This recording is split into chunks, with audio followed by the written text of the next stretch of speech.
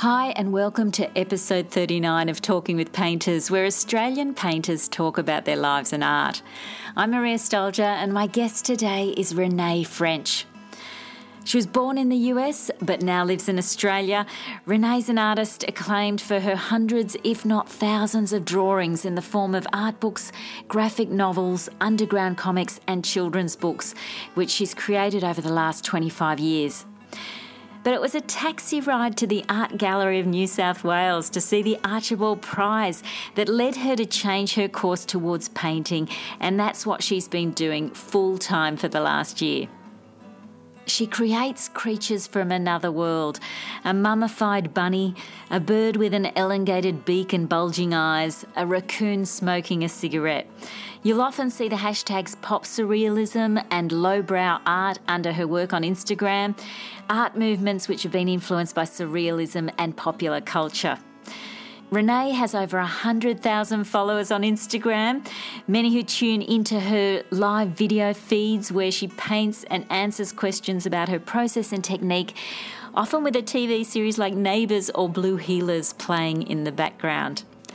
In this episode, we talk about how she learnt to paint, how she got those Instagram followers, the relevance of galleries in the era of the World Wide Web, and lots more.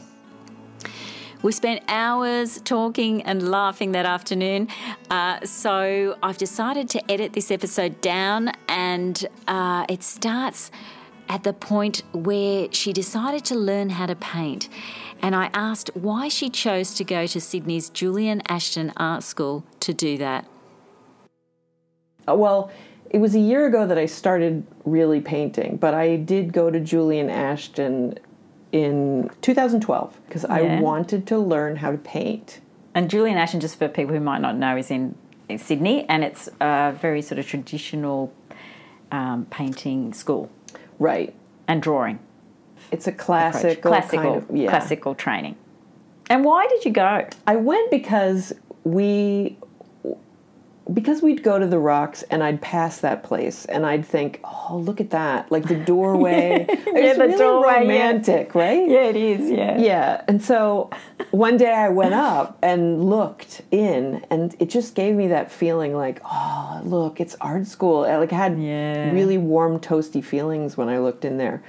And then I looked it up and, Brett Whiteley, who I love Brett Whiteley, and he went there. Just for a short time, I think, but still, he was in that place, right? So it was the romance of that. I signed up to take a drawing and a painting class. And I was working at the time, I was working on a book, I think probably one of the Baby Bjornstrand, I think, yeah. And at the time, and I really wanted to paint, though. I was scared of. I didn't understand it. I didn't get what the paint, the rules were. Yeah. I thought I was missing this. What are the rules? What can you do with paint? How do you mix them? And what do you use as a medium? What does a medium mean? How do you start? What is the thing that goes on the canvas first? Do you use canvas? I didn't understand any of that stuff. Yeah. So that's what I wanted. I just wanted to go and learn. Tell me what to do, how to mix the paint, how to do everything. I want to know so that I could take that and go and then paint myself. Yeah. And I painted a head. Like from a skull? Oh, no, one of those plaster casts. One of the plaster casts. Yeah, yeah. I painted a head, and it was really exciting. Yeah. In oils? In oils. Yeah. Yes, you have to use oils when you're actually Ashton. There's no such thing as acrylic. I don't think anybody's ever dared take acrylic in. No, and even those water soluble or water. Oh yeah, the water-based oils. Oils. Are they allowed? No. Oh no. But I know there were a couple of people using those. But no, I went oil, man. I wasn't gonna be a rebel. No, you can't. You got to do as you're told. So. Yeah, I did that. It was really exciting, but it was only monochrome. But I was very proud of it. I hung it up in my studio, it was like this thing, and then I continued drawing. But never really connected with it. I was a little disappointed because I didn't, I think, anyway, I did a class with Ben Smith at his studio, who is adorable and lovely man. He's a well-known Australian artist. So good.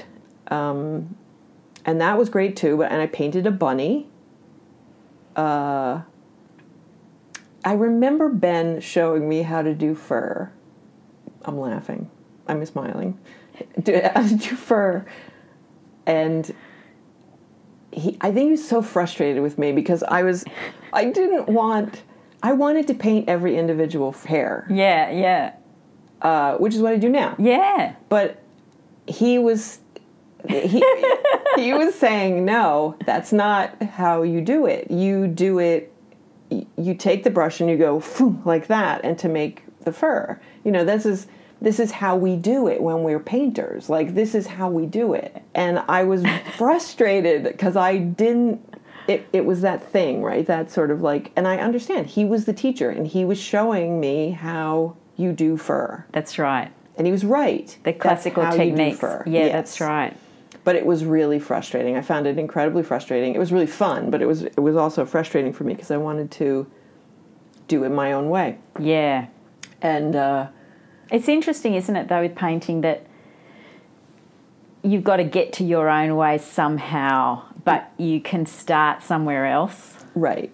I knew I wanted to paint, but I wasn't happy with the way I was doing it through these, in other ways. Nick Stathopoulos said, come to my house and we'll sit with paint and we'll figure out how you paint. Oh, wow. And I never took him up on it because our timing wasn't good. But that was the key there. What he said was the key for me. Like, it really sort of stuck in my head. Oh, right. The way I paint. Oh, I have to figure out how I paint. So I just thought, just forget it. I'm going to go out and get acrylic because I can paint at home and I don't have to worry about the fumes and I can paint anywhere. I bought some acrylics, like a really minimal palette, and sat down and forced myself to figure it out the way I would do it. I just kind of sat there. And this was only this was like a year and a little bit ago. Yeah, right. I just sat down, watered them all down, almost to like watercolor or like a gouache kind of thing. Yeah. And worked on tiny little boards and just started doing what I would be drawing, right? And then just figured out how I would do it. And I was painting every single hair, and I was painting every single little tiny minuscule detail with that watered down acrylic. And I also don't use mediums or anything. I just use water. Yeah, right. So did you find that the step to acrylic was also like a bit of revelation for your process? Yeah, it was huge. It was because I kept thinking acrylic is really frustrating because everyone talked about how frustrating it was because it dried really fast. Yeah. But the thing about oil that was really frustrating for me, and I couldn't understand how anyone could deal with it because it was stressful. That was the other thing. I was like, isn't this supposed to be relaxing? Because I'm really stressed out. What were you stressed out about? It's giving me a headache. What part of it was stressful? Oh, God. I remember just tearing my hair out. You put a color down in oil, and it's wet, right? Yeah. And then, I know Alla Prima painters are like, duh. Like, why do you think that? What's wrong with that? So you put a color down or something. Let's say you put a black down. Yeah. And then you take the brush and you want to put maybe white next to it. You take the brush and you paint the white next to it. And what happens is the paintbrush with the white on it picks up some of the black.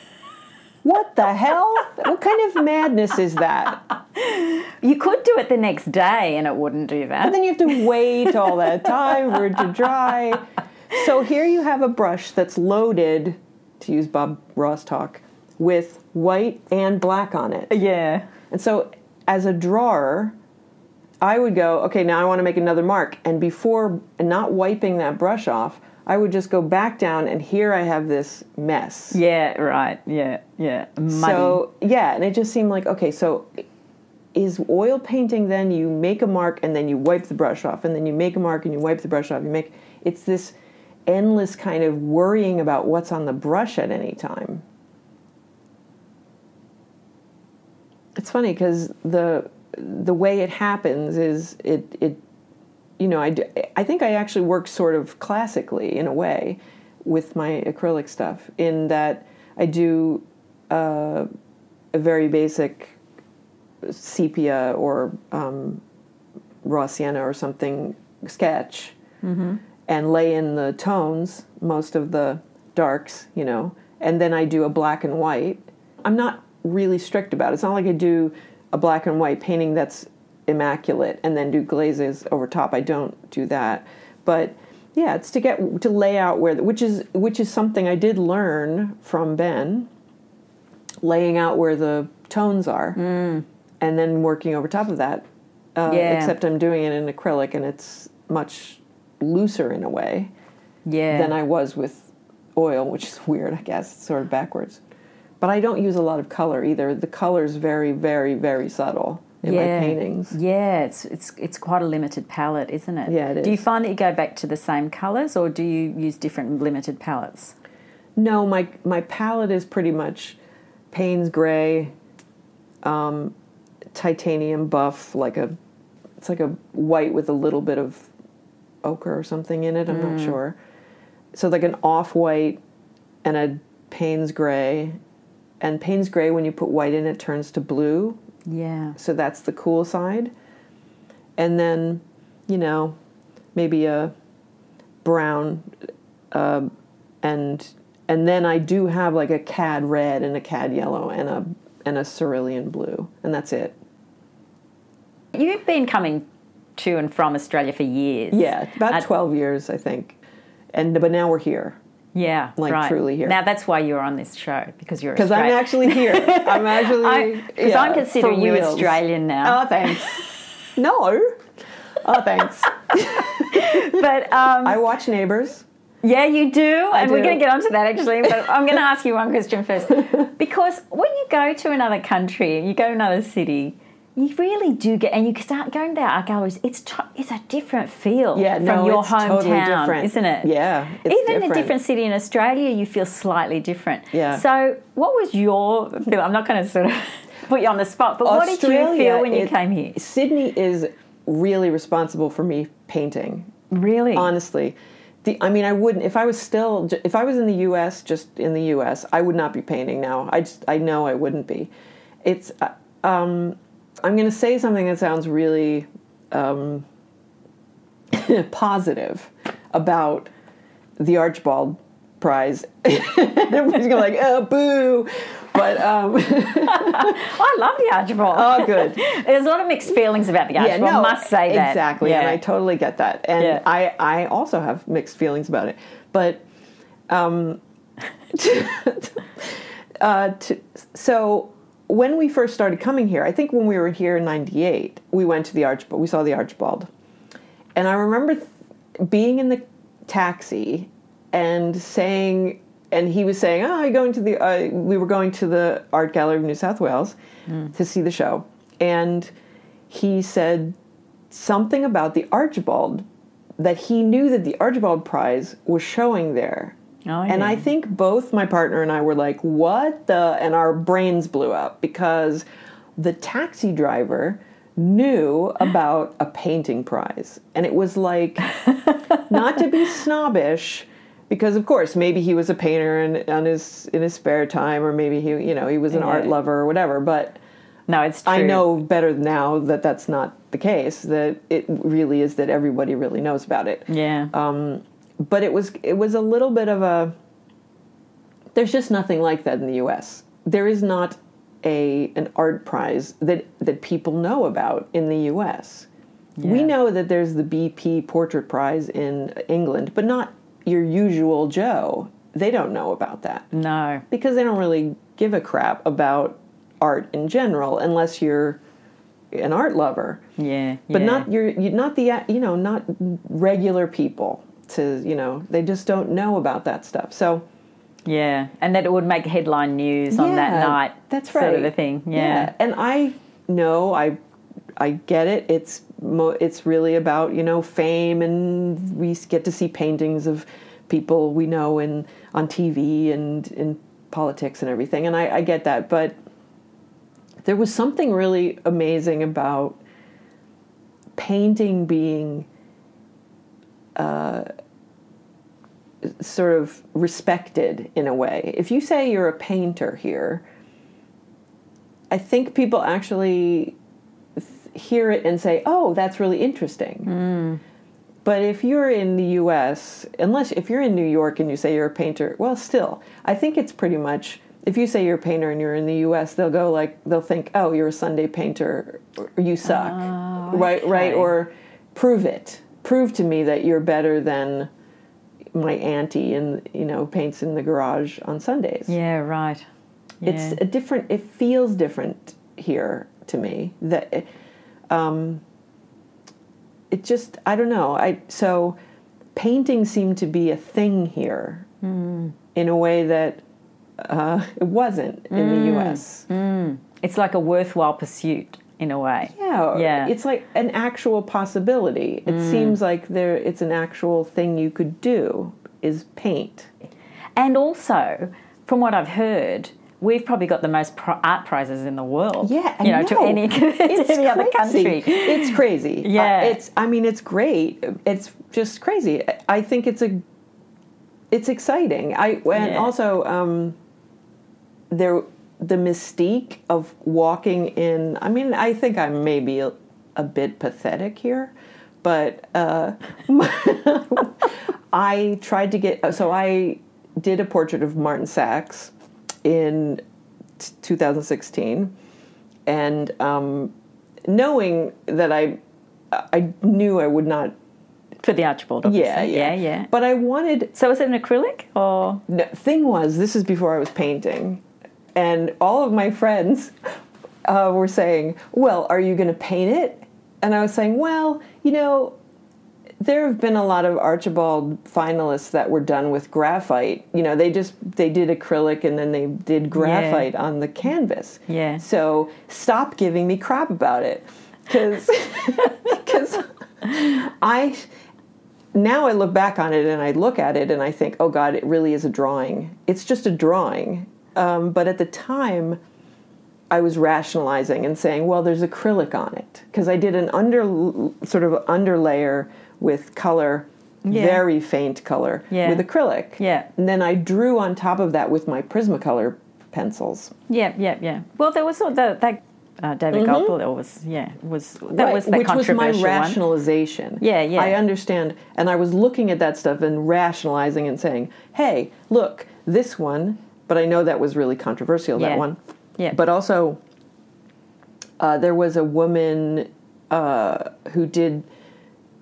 she would do these big blocks of color for the clothes, and then the faces were done in graphite. Oh, I think I remember that. Yeah, I can't. She was on the cover of the program for Archibald one year. Yeah. And so I used that as another rationalization. Yeah, right. Massive rationalization. Yeah, but look, that person did that, so I'm going to do it. Yeah. So my portrait of Martin Sachs was, and the whole thing was such an amazing experience. I went to Byron Bay and hung out with him at his place, and it was really fun. And I love blue heelers, so it was all like, oh my God, he's so cute. And it was really, he was lovely, and it was really great. So that was great. And then I went off and I did it. I did the portrait, and he and his wife liked it, and I thought, well, that's it. That's all that really matters. Yeah. But of course, it didn't get in.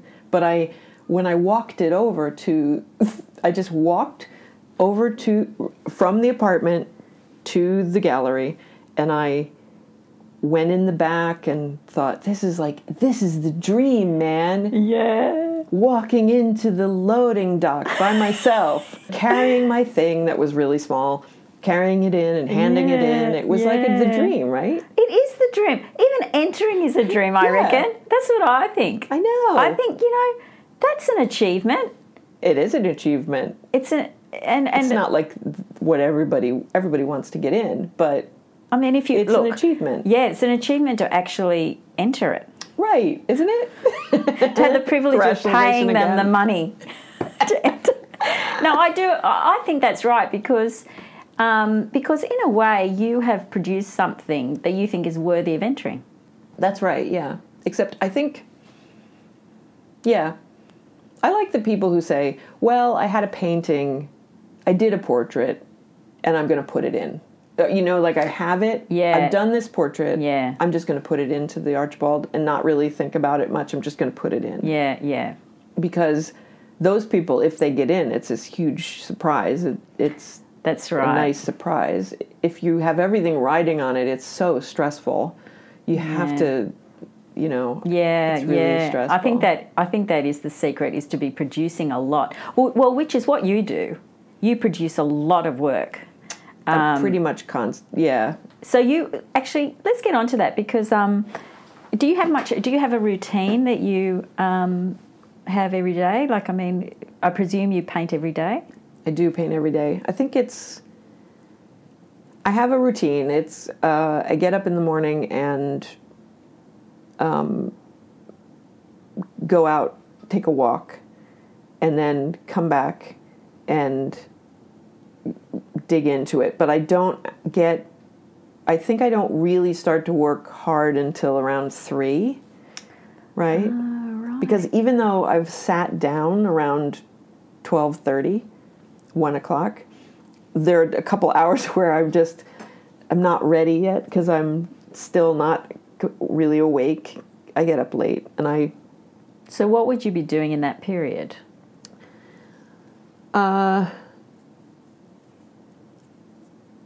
I'd probably looking at Instagram, you know. Yeah.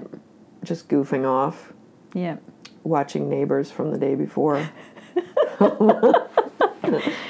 Or something like that. And then once I get going, I'm looking at my clock because my watch, because I'm thinking, I don't wear a watch. I'm looking at my arm. I'm thinking, oh, he's going to be back from work any minute now, even though it's a few hours away. Yeah. But I'm on the clock, like thinking, oh God, I have to get in a couple hours. So I work until he gets home, and then we do dinner, and then I come back in until probably 9 or 10, something like that. Oh, so you work at night as well? Yeah, and if I had my way, I would work, you know, until 1 o'clock, 2 o'clock in the morning. But I try to keep my schedule so I can, you know, hang out. Yeah. Well, and also, you know what? I wonder whether, because I feel like that too sometimes, and I think, oh, it'd be great to just work and work and work. But I think if you actually did it, you'd hate it. Maybe. I mean, that might be true. A few weeks, because the balance isn't there. Yeah. And if you haven't got that balance, you're going to go crazy. Yeah, that's right. So it's sort of good that you're forced to stop. I think that's true too. In a way. Because, you know, if he's on a business trip or something, I end up like... yeah, you just work pajamas, non-stop. You know, just like with my hair is just like, I don't look at myself in the mirror, so I look a mess, and I don't remember when to eat or when to sleep. I'm just sort of in a funk and eating crap, and it's just that's what happens. I go back into, you know, 20-year-old person living in a little apartment kind of person. Yeah, that's right. Yeah. Yeah. So he keeps me like human. I'm mostly just human because I'm hanging out with him all the time. Yeah. Now you're talking about Neighbours.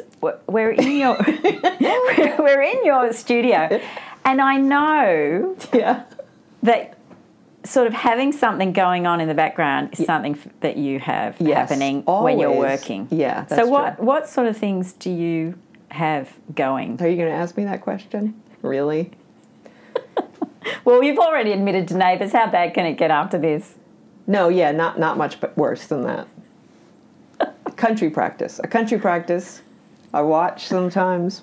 I love a country practice. Is that on iTunes YouTube. Or something? It's YouTube, and it's crappy looking because someone, I think, maybe put a tripod in front of their TV and recorded it like that, like some kind of crazy... Do you watch it over and over, the same episode, or would you...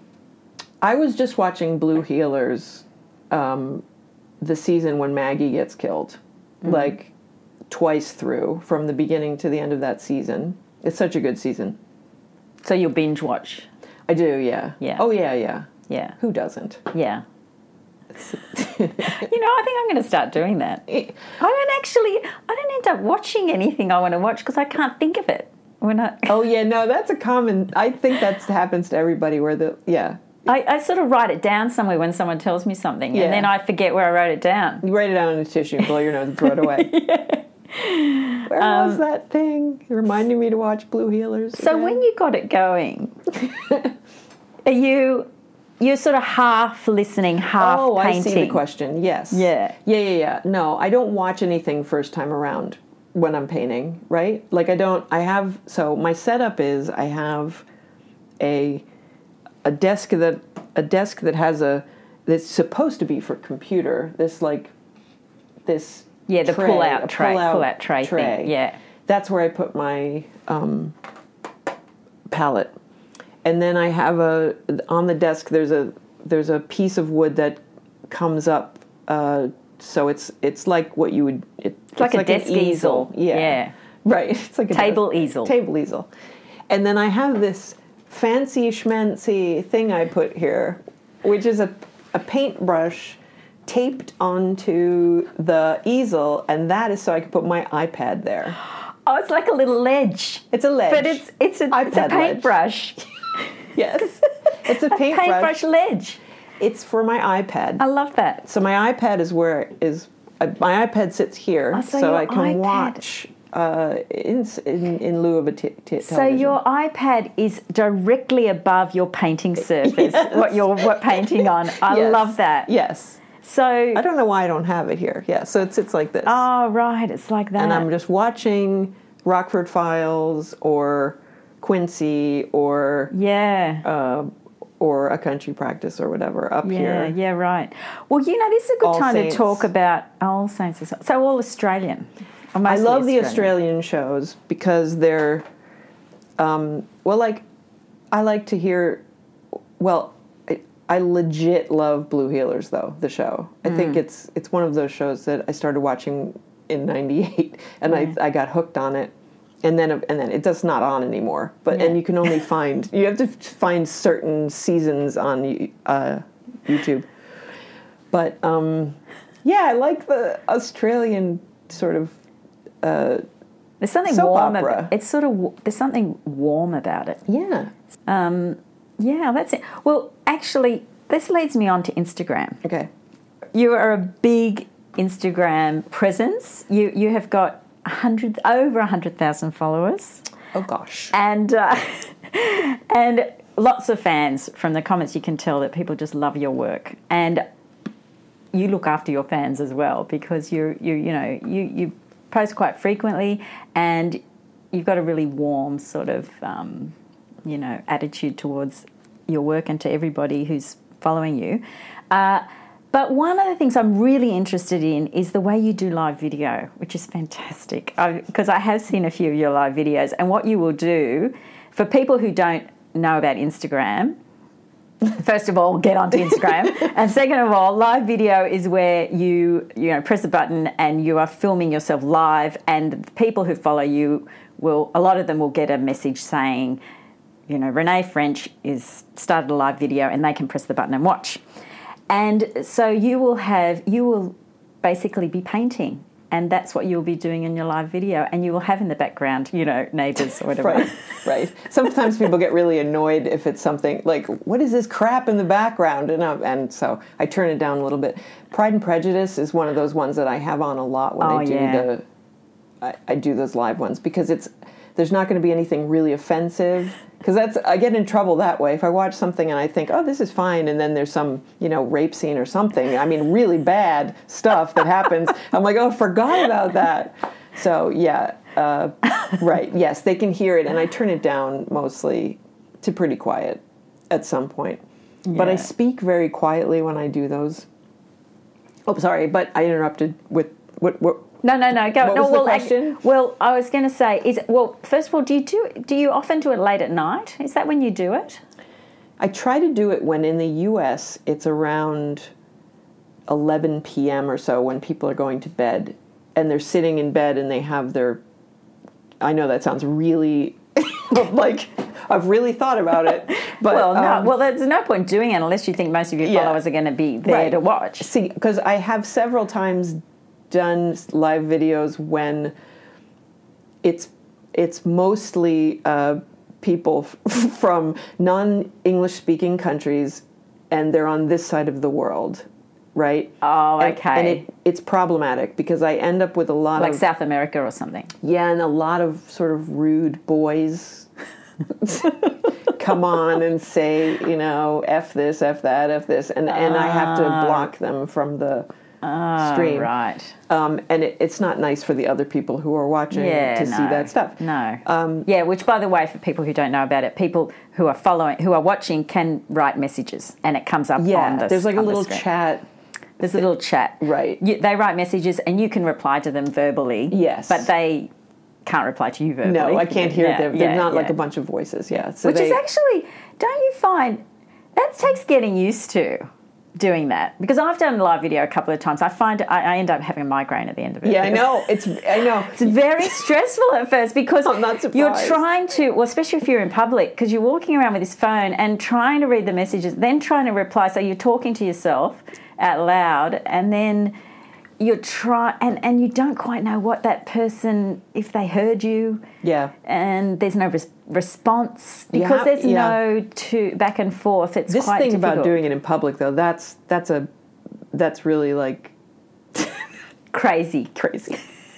I was going to say I did it in MCA. It's a recipe for disaster. I did it in the Archibald. Oh, people staring at me because you're talking to your phone then, and everybody's looking at you walking around. I've never done one in public. A lot of people do it in public. Yeah, but no, I've stopped because I found it too stressful. The thing that my problem is that while I'm painting, I'm not looking at the screen that much. So I miss sort of a lot of questions that roll by, and then I feel bad because someone might have asked a really good question, and it went by and I didn't see it, and they don't really get that I wasn't looking at but I'm painting, right? So you'd think that they understand. They would know. Yeah, they would know. Yeah. I think that's fair enough. People would know that you're busy doing that. Yeah. And so that's a very relaxing thing to watch for an artist, to watch someone else painting. I started doing really it because there's a Gregory Jacobson painter in the U.S. He was doing it, and I was watching his live videos, and I thought, this is fantastic, right? It's just him painting, hanging out, and then answering questions. Yeah, it's really relaxing. Yeah, yeah. So that's that's the other thing that you do is that you people ask you questions about your process, and you're really open about it, which is fantastic. I don't know. I don't know why a person wouldn't be though. I don't know why somebody would be secretive about it. Oh no, I'm not going to tell you what I'm painting with. Well, I think some artists feel as though, they learnt this and they're not letting you know how they did it because, or you might steal it or something, you know. Yeah. And but it's always great to hear from artists about how they do things. I mean, that's how you learn. My favorite thing is when art students, young art students come on the live session and they ask questions that are legitimately good questions about method and about, they ask a lot of really good questions that are technical questions that are very easy to answer. Yeah. And it solves a lot of things for these. And I know a lot of these kids have never seen a painting being done from the beginning when it looks crappy, because that's another thing that if I'm doing a one of those live sessions and it's the underpainting and it looks like crap. Yeah, I think you did it the other day with Nessie. Yeah, I did that painting of the and Loch Ness. Ness. It was just like a mess, and it was scratchy, and it was and people were asking about or saying things like, "Oh, that's the under." Oh, why do you do that? Or what is it? Why is it this way? Or why is it scratchy? And why is it this? And they've never seen it No, that's right. Ever. Yeah, and that's great for a student to see that and think, oh, okay, at the beginning it doesn't look so great. It doesn't look good. Exactly. Because you see them when they're finished. And most people, I think, post when it's looking really good. Yeah, Because, of course, they don't want someone to see it when it's looking bad. You know, they want it to look polished and good, and then they're doing, like, the final finishing touch. Yeah, that's right. And they show that. And I do that, too, but it's nice for the students. It's nice for the beginning painters to see that if their painting looks like crap right now, it could actually turn out okay. Yeah, you exactly. Can fix it. Yeah. And I think Instagram's really good for that sort of thing. Like, more and more artists are sharing that sort of information. Yeah. There's that artist that you interviewed that does those giant... Oh, Suzanne Archer. Oh, those are great. She's I love great. that. Oh, yeah, she's doing some great stuff at the moment too. She's doing really great, these huge insects. Just incredible. I love she said, and I noticed this too before, that she'll do something and maybe there's this amazing green color and then someone is saying, I love that color, but she's painting over it. Yeah, and it's not going to be there anymore. That's it's right. like, I'm so sorry you love that. It's. I know. It just gets transformed. It looks amazing. Yeah. So do you have any, because you've got so much experience with drawing and painting, publishing, and dealing with art dealers, that sort of thing. Would you have any advice for somebody who's starting out? You know, they don't know where to start or what to do. Would you have any advice of what, maybe how they should try and get into the art world? Well, I would say Instagram is a big... Yeah. It's almost... It's funny because it's this thing where you can be in your own studio wherever you are in the world and have your work and people see it. And I have to say, I work Instagram really hard. I mean, in the beginning when I first got on, I played it like a video game. Like What do you mean? Well, I decided. Well, you had a blog before that. That's right. So you were already doing that sort of thing. I posted every single day of the year on my blog for 3 years or something, without exception. If I was traveling, I still did it. Yeah. I posted. I didn't have a huge following on there. It wasn't really about that. It was about the fact that I'm going to do this. I'm going to put something up every day. That's my rule. It's another rule, right? And it forced me to get looser with my work and sort of experiment more, so that I put things that were drawn on paper towels and and on the road and stuff. Mm-hmm. So yes, and I had a huge cache of images from the blog. That was from years of doing the blog. Yeah. So someone, my friend Jamie Foxx, not Jamie Foxx, the movie star, she said, you should get on Instagram because it's mostly just pictures. And I was not liking Facebook and I was not liking, Twitter. So yeah, I gave it a try. But I figured I'm going to treat this like it's a game, like it's a video game. I love video games. Why don't I just do this like it's a video game? I went online and I searched for the rules of Instagram. What is the etiquette on Instagram? Yeah. Do's and don'ts. And I wrote them down. And I started an Instagram account. And I posted 1 or 2 pictures a day. This is part of the etiquette of Instagram. I did not ever ask anyone to follow me back. I went and I searched for artists on Instagram, and I would comment on their pieces. I would only say things that were true. I would only like things that I actually liked. Mm-hmm. And is this like across the world? Like, yes. Yeah. So, and I went to a couple people's Instagram accounts that I liked their work, and they had a lot of followers. And I looked to see who they followed. Yeah. And who followed them. And out of their followers and who they followed, I followed a bunch. So right away I followed a bunch of accounts. Yep. And I had 5 followers, but I followed maybe 500 people, right off the bat. Yeah. And then every day at a certain time, I would sit down and I would go and look to see what people posted. And if I liked something, I liked it and I commented. And what would happen was, as I was accumulating things that I had posted over, because I was only doing 1 or 2 a day, and I was taking things off my blog and putting them on Instagram. Mm-hmm. So once I had like 25 pictures on my Instagram, people who I was commenting on would say, who's that person who just commented, and look at my profile and follow me. Yeah. So I started to gain momentum. Yep. But I worked it like that for a year, like I was That's really a lot of work, regimented. isn't it? Yeah, so you would have put a lot of time into it. Totally did. I mean, I really, really put a lot of time into it. Yeah. And didn't get any kind of, I didn't depend emotionally on it at all. I decided it was like a game, so I didn't have anything resting on. I didn't have I don't know how to explain it. I wasn't bothered if somebody didn't follow me back, or I didn't really care what the numbers were. It was more like it was fun to do it. Yeah. That's interesting tips for Instagram, because it's such a powerful tool.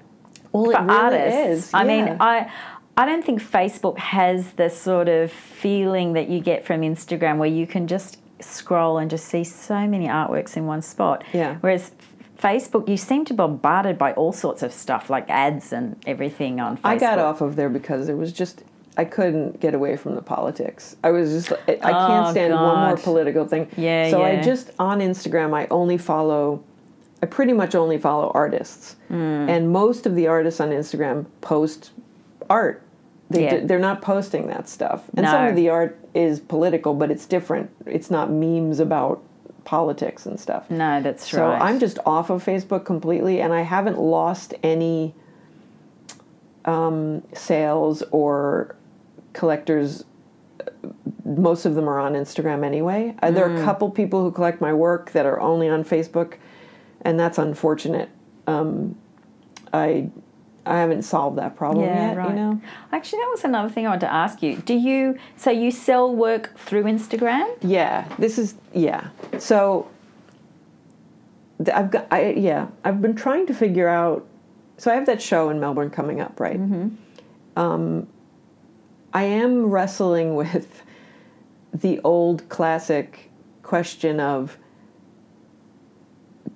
do I need it's not a classic question, I don't know why I said that, do I need a gallery? Because the reality right now for me, for the last shows I've had, the last 2 solo shows, all of the work was sold before the show happened. And it was all sold through Instagram. Right. So you get a direct message. Right. So I have it so while I'm working on a painting, I have a waiting list of people to buy paintings. And I maintain the waiting list. Each person has sort of this person likes scarier things. This person is obsessed with chihuahuas or whatever, right? And I have that kind of thing on my waiting list, so that if there's a chihuahua that comes up and the person who's at the top of the list is into scary things, I will ask the person at the top if it's okay if I go to the second person who's obsessed with chihuahuas, if I happen to be working on a chihuahua painting. Yeah. I don't work on the thing that the next person in line is interested in. I work on what I want to work on, and then I see who's right. Who it fits with. Yeah, and talk to the different people about if it's okay if I go to the next person or whatever. So let's actually talk a bit more about your current work, because you moved. If we compare it to what you were doing before, which was more of a narrative, like now you're doing one-off paintings, and so that narrative is sort of fallen away in a way. Do you find that's difficult? I mean, or do you find that sort of a bit liberating? It's so liberating. I mean, I went into this thinking, I'm going to talk about sort of transitioning from telling stories in books to doing these one-off paintings, and I don't want to sound too anti narrative or anything, or publishing or anything, but all of those years of working with publishers and telling stories, I would try occasionally. I would do a show occasionally, like an exhibition, for fun. And I did one in Tokyo. I have a little book that's sort of like a poetry book. I don't know if you saw that one, the Lost Edison Steelhead's Lost Portfolio. It's a little book with portraits of little girls with things wrong with them and bunnies with things wrong with them, and it has a little sort of diary on the other side. And I did it in Elizabeth Bay, and I have a little map of Elizabeth Bay and where I was sitting when I was doing drawings and things. And so that book had a bunch of little drawings, and I went to Tokyo and we did an exhibition there, and it sold out. Oh, wow. Like really quickly. Right, so the originals from that book. Right, the little drawings. They were Prismacolor pencil drawings. They were like 2.5 inches on the side. And I had students coming up, Japanese students coming up with their portfolios to show me. And I was signing of those little books. And it was really fun. Yeah. After that, I also had an exhibition solo in New York of the H-Day drawings. And that was, I'm not sure when that was, but that was quite a few years later. Yeah, right. And that was also that didn't go as well. And it was like 2 sold or 3 sold out of the entire, like 100 drawings in there. But at the same time, my work is weird enough that it's a hard sell. Yeah. And in Tokyo, they like stuff that's cute and weird. That's exactly the right niche, right? They're just like, oh, so they just bought them really quickly because that's their aesthetic. That's interesting, isn't it? Yeah. And then in New York, it's much more old school, traditional, at least then it was, and still now I think it's very traditional. So it didn't fit, right? Why would you want a drawing of those strange buildings with things falling off of them? And it was just didn't fit. So it was depressing. It was really sort of depressing. And I kissed it goodbye for a while, that whole idea of doing a show or exhibition. And I did a lot of group shows. But mostly my work didn't sell. Yeah. The individual pieces didn't sell. Yeah. So, every year in LA, there's a thing called the Post-it Show, which is a giant robot, and it's all of these hundreds and hundreds of artists do drawings on little sticky notes, and the top price is $25 for these original pieces, and these are all like the top artists that do this, and then other artists too, like lots of artists. And then they put them out as a grid on the wall, and it's cash carry.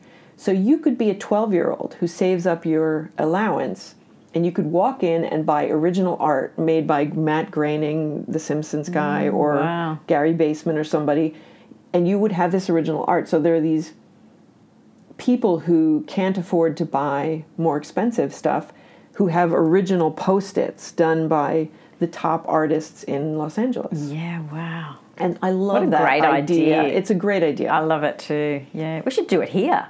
Yeah, I know. That'd go down so well. It's a question. It's something that LA really started to get, this idea that you could do shows where things were actually like affordable for regular people, and they could have real art by real artists, but they don't have to, sell their house to buy it. Yeah. So, and that I really started getting more into the exhibition thing again, just based on those Los Angeles shows that were like that. There's another one called the Coaster Show that still happens every year, which is beer mats, beer coasters. Yeah. Same thing. And I think the ceiling on it is $250. Yeah. So you can spend ages making this thing, and it's $250. Yeah, I've seen some on Instagram that you've done. They're I amazing. love that show. They're fantastic. It's really fun. And that. So would you like gesso it first? Yeah, that's right. Yeah. So just gesso it and sand it, gesso it, sand it, and then paint on top of that. Yeah. But I was in that a few years ago, and they sold really fast, my pieces, and there were like 4. I did 4. And that was at La Luz de Jesus, which is like the pop surrealism place in L.A. And the gallerist there asked me to do a solo show. And I remember thinking, oh, God, I'm getting myself into this again. Like, I'm going to do this show and it's not going to sell, and I'm going to feel humiliated and sad, and, why am I doing this? Yeah. What is the point? Yeah. But I said yes, of course, because, yes, he's offering me a solo show. I'm going to do it. And it's in Hollywood. And so there are a lot of people there who love art and who buy art. And was this the first time you'd be on the West Coast? I had done one at Meltdown, which is also is on Sunset in LA too, and nothing sold. I think I sold 1 piece or something at that show. But that was the back of a comic book store. So it's this comic book world versus the fine art world versus, the pop surreal world it's different, each one. Actually, you've got a show coming up in November. In Melbourne. That's right, with Bein Art. Is it Bein Art Gallery? It's BEIN, Art Gallery. They do show pop surrealists. That's what they show. Yeah. And I have a solo that's opposite Hattori. He's a Japanese artist who does also really pop surreal stuff. Yeah. So there, I know it exists there. Yeah. But I don't know about here in Sydney. I'm not sure. I think it's the sort of thing that would go down really well in Sydney. Do you think so? Yeah, I do. There's a lot of very traditional art here. Yeah, but, it's such an open sort of place. Yeah, that's Don't you true. reckon? Yeah. I mean, well, Australians generally, I feel, are pretty open to new things. Yeah, it's true. Well, Renee, thank you so much for this interview. I have had such a good time. That was really fun. It has been, and I love your studio, and it's been a real privilege to see your working space. And good luck with your show in November. Thanks. I hope you enjoyed that interview with Renee French. Go to the website to see examples of her work and links to things and people we talked about on the show. As always, you can follow the show on social media. Just look up Talking with Painters on Instagram, Facebook and Twitter. And there are plenty of short videos on YouTube of many of the guests. So all you need to do is enter Talking with Painters playlist in your search engine, and that should come up. Thanks for listening, and hope you can join me for the next episode of Talking with Painters. If I feel like it might add to the thingo. Right. So... did you say thingo? Yeah. I like that. That's good. It's an Aussie interview, mate.